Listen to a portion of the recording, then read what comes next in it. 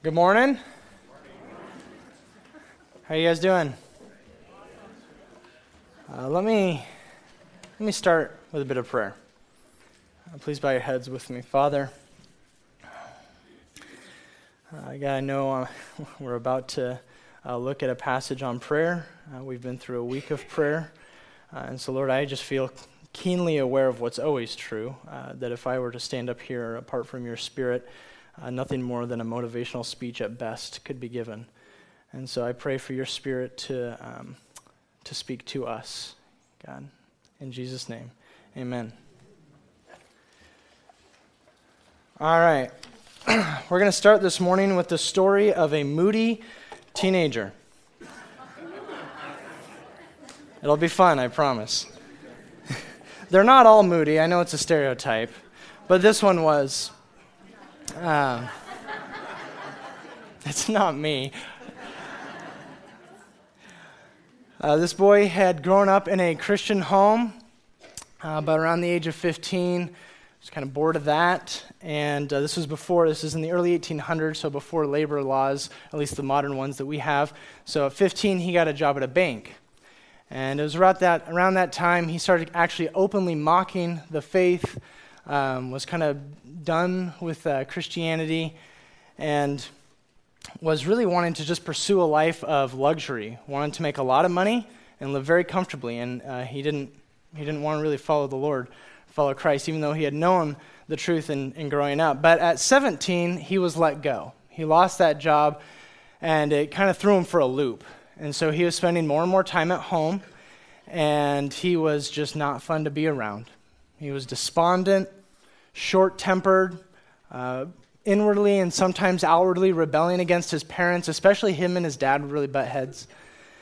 And it was around this time his parents took a trip. I don't think it was just to get away from him. They actually had things to do. They took a trip, but he stayed back at home. And his mother, who had already been praying consistently for her son for many years, as I'm sure many of you mothers do, she had recently decided to up her game. And so she was praying longer and more earnestly for him. And on this particular trip, she decided she was going to do something a little bit radical. And so she locked herself in a room and made the commitment that she was going to pray until really she couldn't pray any longer, until she was sure that she had given it everything she had and that God had heard her prayers. And so that's exactly what she did. And for hours and hours, she pled for God to have mercy on her son, just praying for him, praying for her heart towards him. And she kind of reached the end and just had this, the way she writes it, it's like this overwhelming sensation or feeling or the Holy Spirit or what have you came over her that God had indeed heard. And not only heard, but answered the request for her son. And so she started praising. Okay, so back home, the boy is just wandering around bored. Like I mentioned, this is early 1800s, so he doesn't have Facebook, Instagram, Twitter. This is the good old days. And so he's just wandering around looking for something to do, and he wanders into his father's library or study, and he's looking for a book to read. And book after book that he pulls off the shelf is just boring. And then he comes across this little gospel tract, like a little booklet titled Poor Richard. And he read it, and like I mentioned, he had grown up in a Christian home. He'd heard about Jesus and all that. But the phrase, the finished work of Christ, was in the pamphlet, and it just hit him like a bolt of lightning. And he understood in that moment everything that had been taught to him, but that moment is when it kind of got into his heart. And he became convinced that Jesus had done everything necessary to reconcile him to God. And he says there's nothing left to do other than to praise this God and to give myself wholeheartedly to serve him. And so it was a very dramatic conversion experience, definitely like a light on the road kind of conversion story. This boy, his name is Hudson Taylor. If you know the name, this teenage moody Hudson Taylor grew up to be a man of deep faith, a man through whom God did some really incredible stuff. In fact, many Christians today could probably trace their spiritual lineage back to the influence of Hudson Taylor in some way. If you don't know who he was a missionary to China in the 19th century. In fact, he founded what was then called the China Inland Mission. It wasn't the first mission organization to be working in China, but it was the first one to try to reach the interior. The gospel had never been there yet. And many hundreds and thousands, and I would include myself in this number, have been challenged, convicted, and very encouraged by his example of faith and obedience. In fact, the mission organization that he founded, it still exists today. It's under a new name, but it is still sending missionaries into the darkest places of Eastern Asia where the gospel has not been heard. Hudson Taylor was, in every sense of the phrase, a spiritual giant. But it was not always so. Had his mother not prayed for him, many of us probably would have no idea who he was. He would just be another nameless person lost to history. But this is not the only story. There are innumerable stories of God answering prayer and working towards prayer. I could have done an introduction telling you about David Wilkerson and praying for the inner city kids who were becoming parts of the gangs of New York. I could tell you about Brother Andrew smuggling Bibles into communist countries. There are tons of stories of God doing miraculous things through prayer. And there are tons of stories that none of us know and none of us could read about because they've just been lost to history. But time and again, we see the truth that the prayer of a righteous person is powerful and effective. And God, for reasons that he sees best, decides to work through prayer. That's just how he does it. And so this morning, this is the final day in our week of prayer. We've spent the last 7 days as a congregation trying to intentionally focus on prayer. And so I want to end it by putting before us a person in the Bible who was a man of prayer, an example for us to hopefully encourage us. His name might be unfamiliar to many of you. He's not well known. His name is Epaphras. He only is mentioned 3 times throughout the whole Bible, so not a lot of page space. But if you've got a Bible or an app on your phone, you can open it to Colossians chapter 4. We're going to be in verse 12. And this is the passage that tells us the most about him. It's also going to be on the screen and in your worship folders. Here it is, Colossians 4, chapter 12. Epaphras, who is one of you and a servant of Christ Jesus, sends greetings. He is always wrestling in prayer for you, that you may stand firm in all the will of God, mature and fully assured. I can vouch for him that he is working hard for you and for those at Laodicea and Hierapolis. So those are our 2 verses. The sermon is titled, Why Epaphras Is Awesome. We're going to look at who he was, why he was awesome, and what we can learn from him. So first, like I mentioned, in terms of who he was, like I mentioned, we don't know a ton. There's not a lot of material written on him. He was almost certainly a convert of Paul's.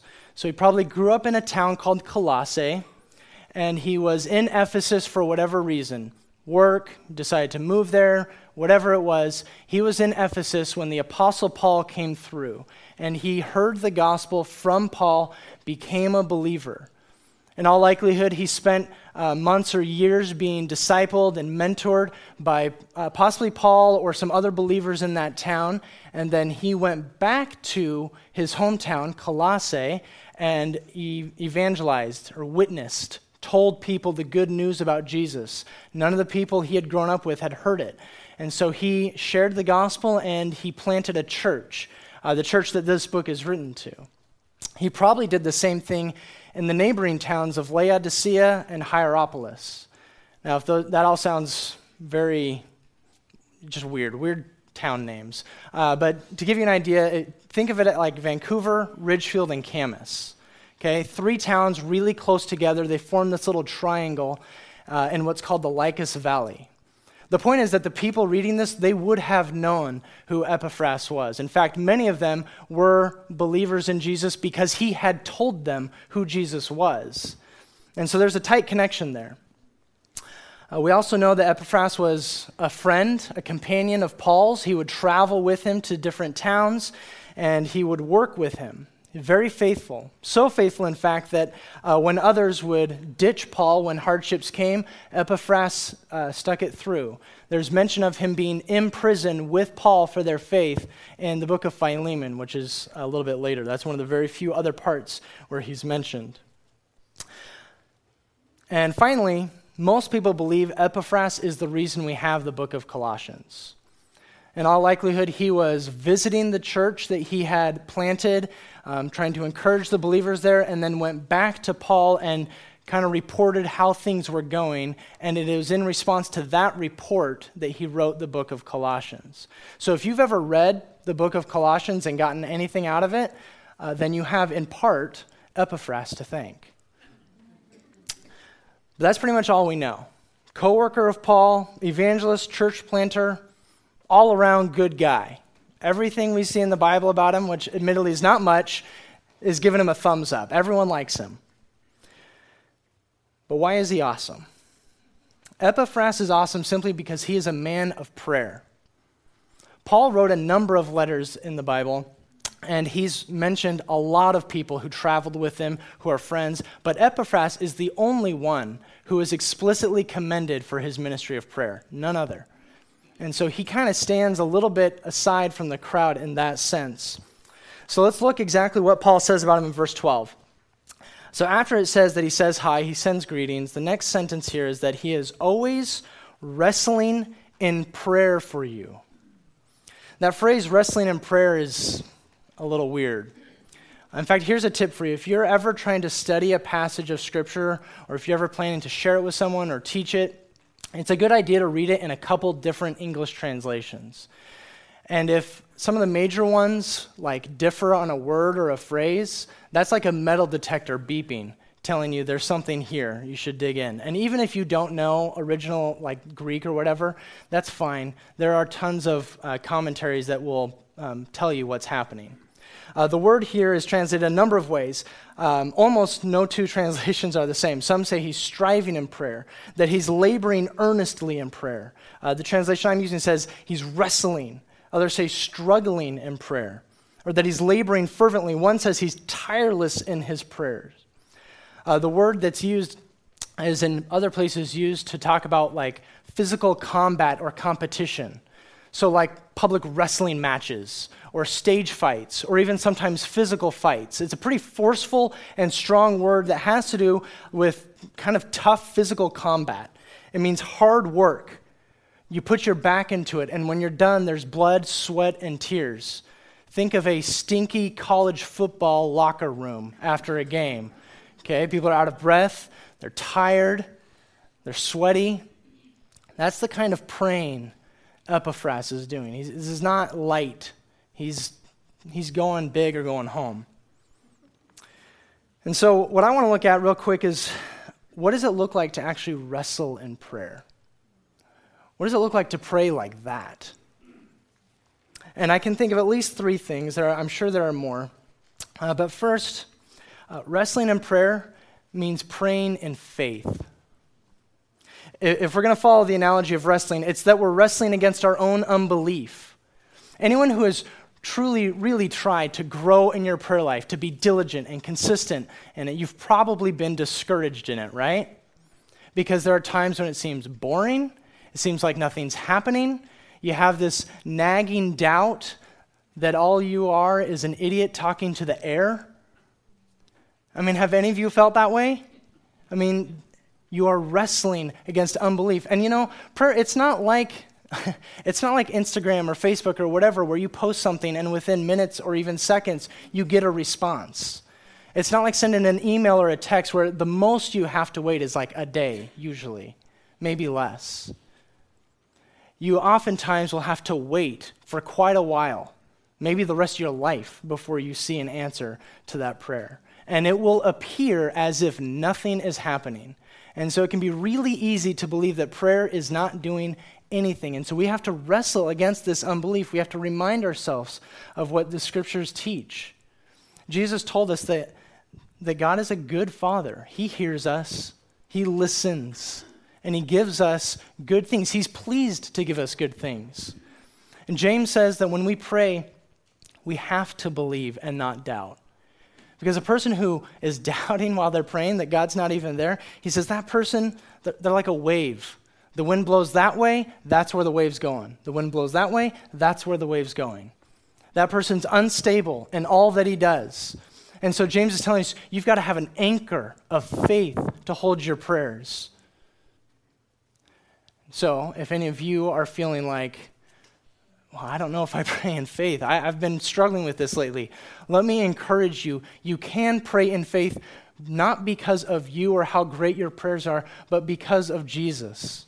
Jesus has bought you a hearing with God. He has opened the way so that you can now approach the throne of grace. And when you present requests to God, it is on his account. And Christ looks at those requests. If it's in line with Christ's will and if it's in his name, it's as if Jesus himself lays those requests before God. It's not on your righteousness, not on how cool you are or how early in the morning you wake up or whatever it is. It's based on the righteousness of Christ that you are praying. And because of that, you can be guaranteed that God is listening. So if you're a believer in Jesus, God hears your prayers. He's not ignoring you. He's not putting you on hold indefinitely like some very obnoxious IT help center, okay? You are being listened to. Second, so to wrestle in prayer is to pray in faith. Second, to wrestle in prayer is to pray consistently. Look again at what Paul says. He says that he is always wrestling in prayer for you. Always. All the time. This is not a passing fancy. It's not a short-lived New Year's resolution. Epaphras, he probably prays like he eats. Every day, several times a day. He is consistent. Praying, praying, praying.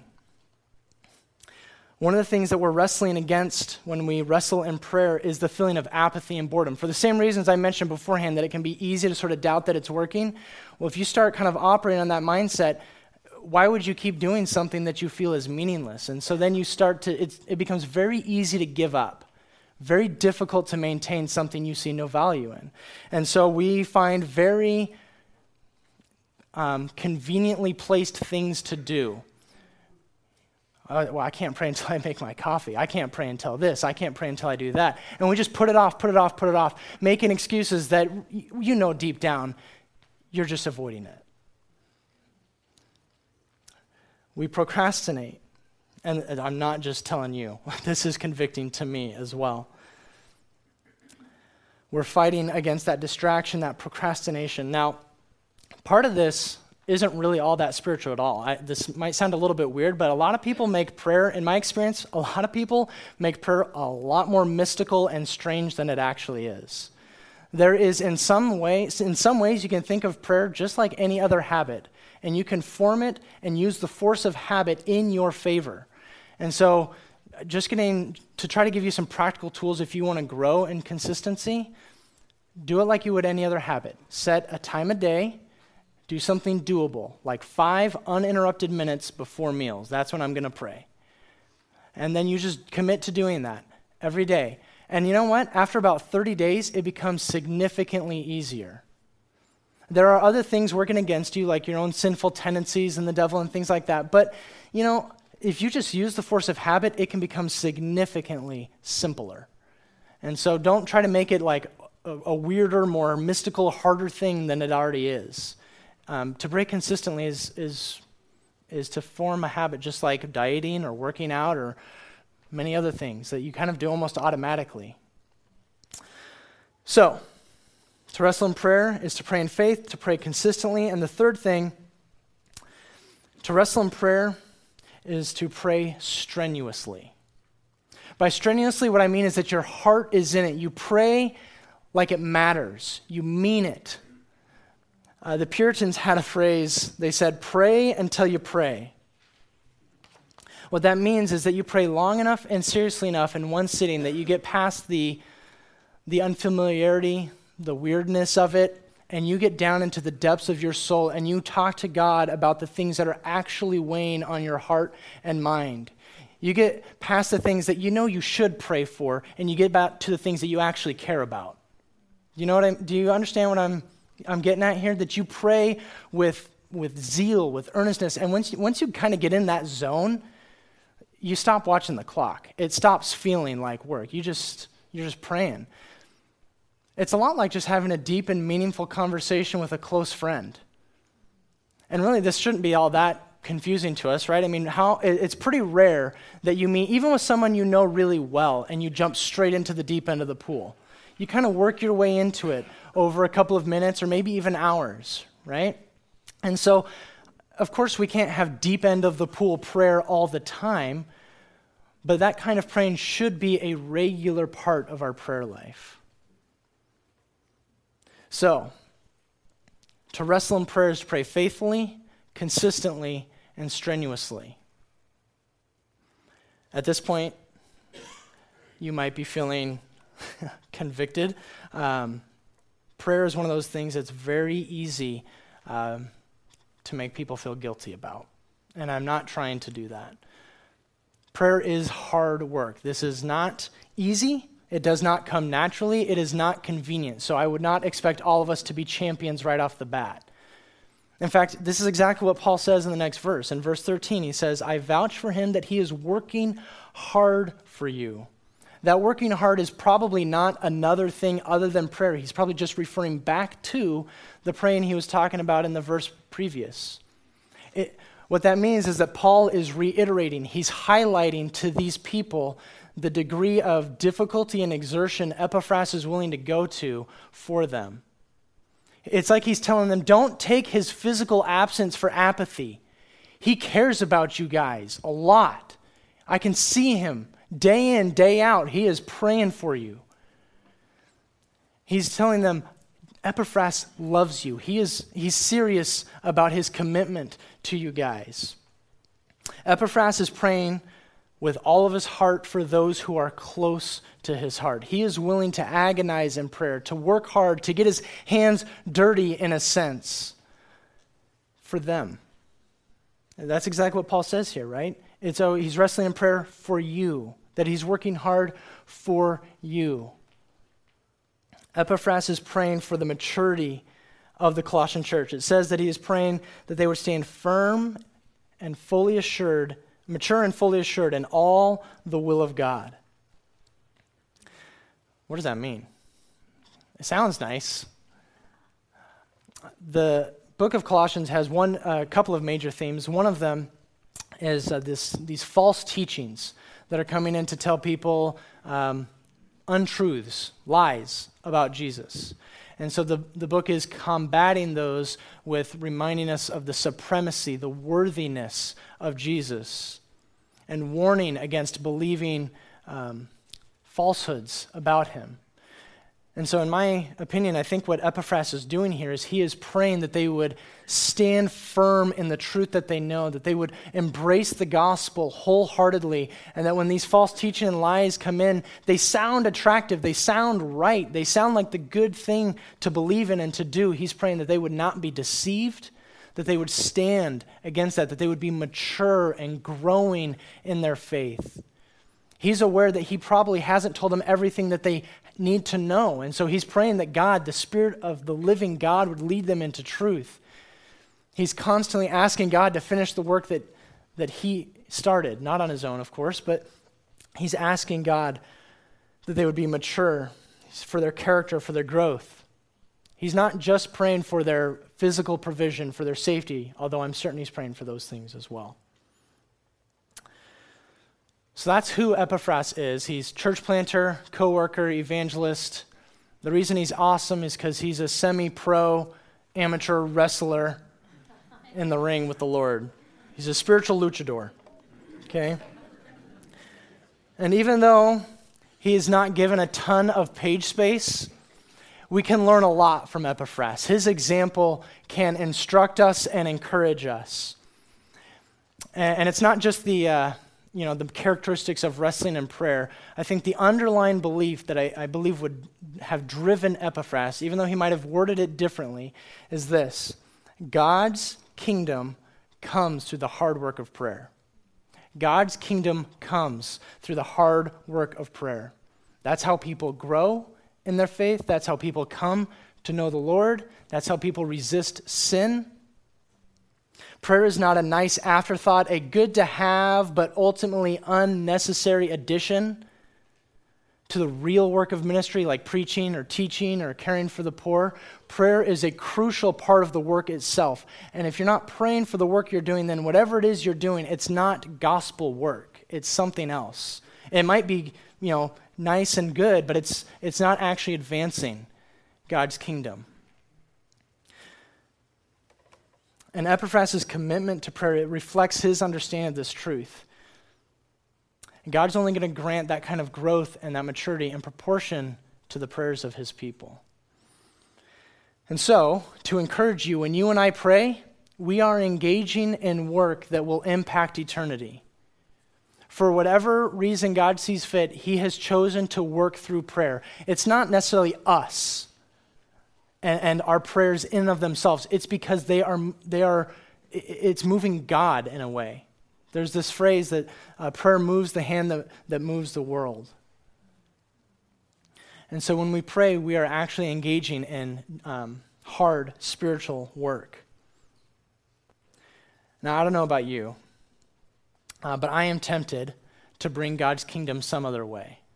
With good intentions, of course. I don't know if you've ever tried to manipulate a situation, a conversation, or a person to try to help them believe and see, and really you're doing it on your own.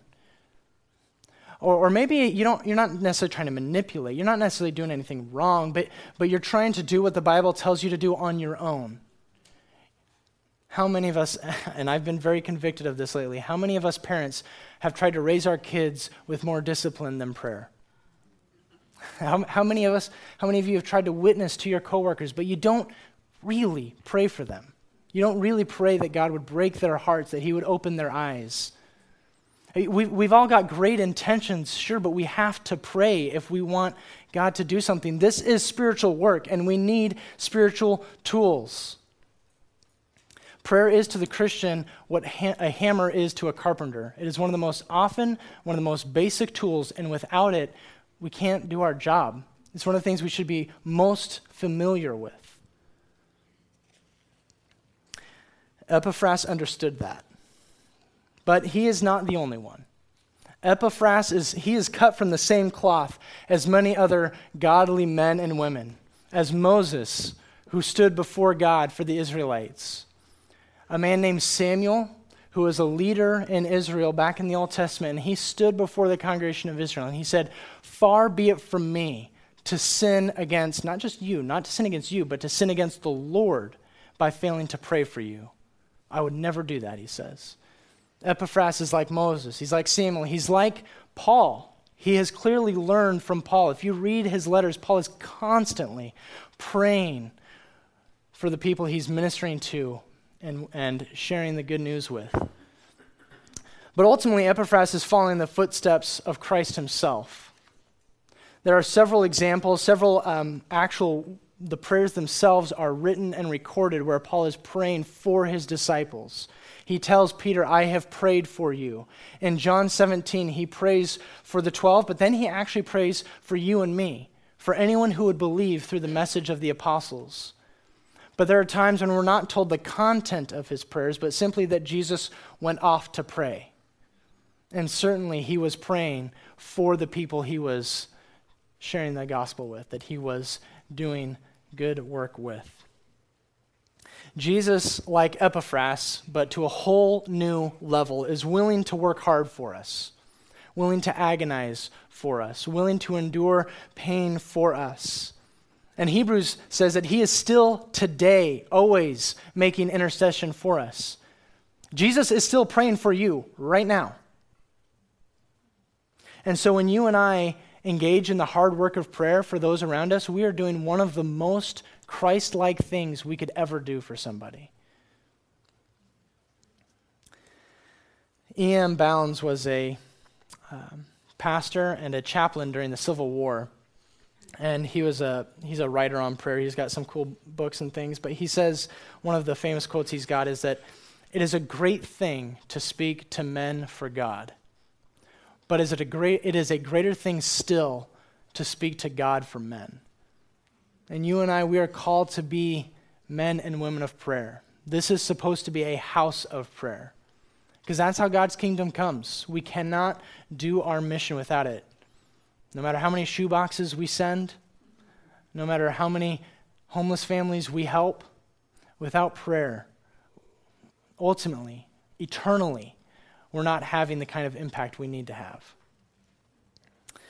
So I mentioned at the beginning a man named Hudson Taylor, and he became a man of deep faith, which obviously included his prayer life. He was a man like Epaphras and like his mother.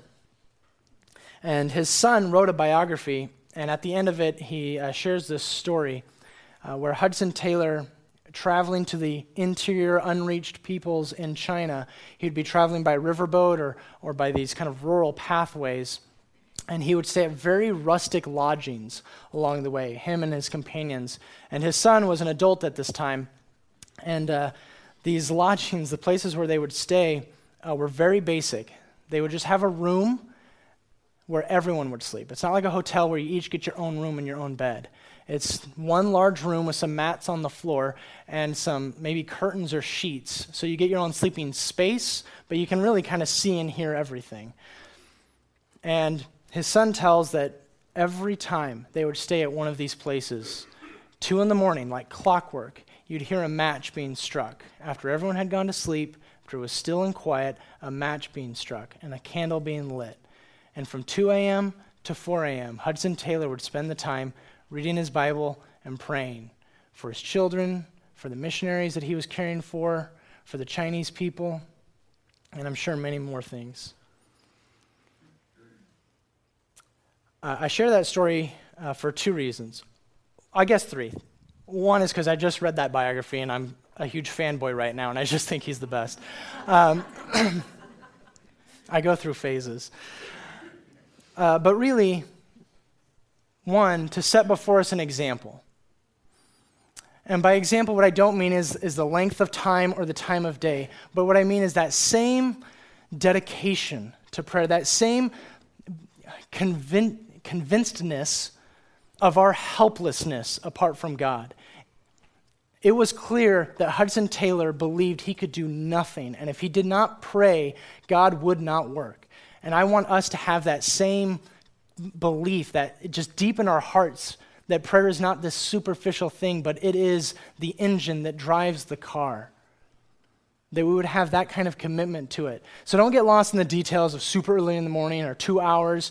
Yeah, that's cool, but more I'm trying to get at the heart of it. So that's the first reason, as an example. The second really doesn't have much to do with Hudson Taylor himself, but really to show you what God would do through the prayers of one woman. From the prayers of his mother, praying. All the work that God did in China and around the world through Hudson Taylor was a direct answer to his mother's prayer almost 200 years ago. And the impact is still being felt today. And so I want to encourage you to think with a holy imagination, what might God do if we were to wrestle in prayer that way for our kids? To wrestle in prayer that way for the schools across the street, for your coworkers, for your family. I mean, just think, this is an example that came to mind. I don't know if this is not a promise in Scripture, but it might happen that maybe you've got a coworker or someone in your life that you've tried to share the gospel with, but they are stone cold resistant. What if God were to get through to them? They quit their job and move to an unreached people group. And 3 decades from now, a couple hundred people know the gospel because of them. God could do that, and he might. We don't know what he's capable of. We really don't. We saw last week that he is able to do immeasurably more than what we ask or imagine. Your imagination is not a limitation on the God of the universe. Now, I'm a little nervous, though. I'm a little nervous about putting before you people like Hudson Taylor or his mom or Epaphras or whoever, Because instead of inspiring and encouraging you, there might be some of you that are feeling a bit of despair, like, like I am a giant loser compared to these people. It's like I've just shown you Michael Phelps breaking a world record and told you to hop into the pool and do the same, right? So I don't know if that's you, if you're just feeling like, I am so small next to these people. Let me remind you of a few truths. First, they are sinners in need of a Savior just like you are. They struggled with doubt, they failed God, they did not believe, and they were not always this way. They had in them the same Spirit of God that you have in you if you're a believer in Christ. And so it's not you, it's not them, it's the Spirit of God working through them. And so you can be that kind of prayer person, not because you're so great, but because God might work that way through you. Those people are dead now. Their stories might still encourage and inspire us. There is still an impact being felt. But in terms of your circle of influence, your kids, your coworkers, your neighborhood, God didn't put Hudson Taylor there. He put you there. And so my encouragement to you would be you be a person of prayer for your circle of influence. So be encouraged. If you pray, God will use you. That's how his kingdom comes, whether you see it or not. Whether you see the immediate results, keep on keeping on. Keep your hand at the plow and pray. Pray, pray. Now, we can all start somewhere. So this is the end of our week of prayer, and I just want to pause for a minute. I've been really encouraged. I hope this doesn't sound like a backhanded compliment. I didn't expect it to be so well attended.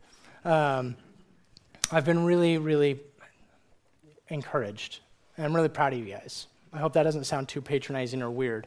It went well. But my hope is that this would be a catalyst to a deeper life of prayer for you personally and for our church.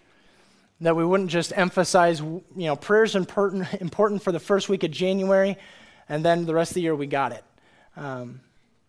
My hope is that we would, as a church, be growing as men and women of prayer, that we would be kind of on this journey together. So let me just highlight a few more opportunities going forward for you to grow in prayer, for you to be a part of what's happening in terms of prayer stuff here at the church, and that will help us grow. So first is that every Sunday morning, there's a prayer meeting from 8:30 to 9 a.m., and it's down in room 11, downstairs, and you guys are all welcome to that. We pray for the service, we pray for the congregation and the community, 8:30 to 9 every Sunday.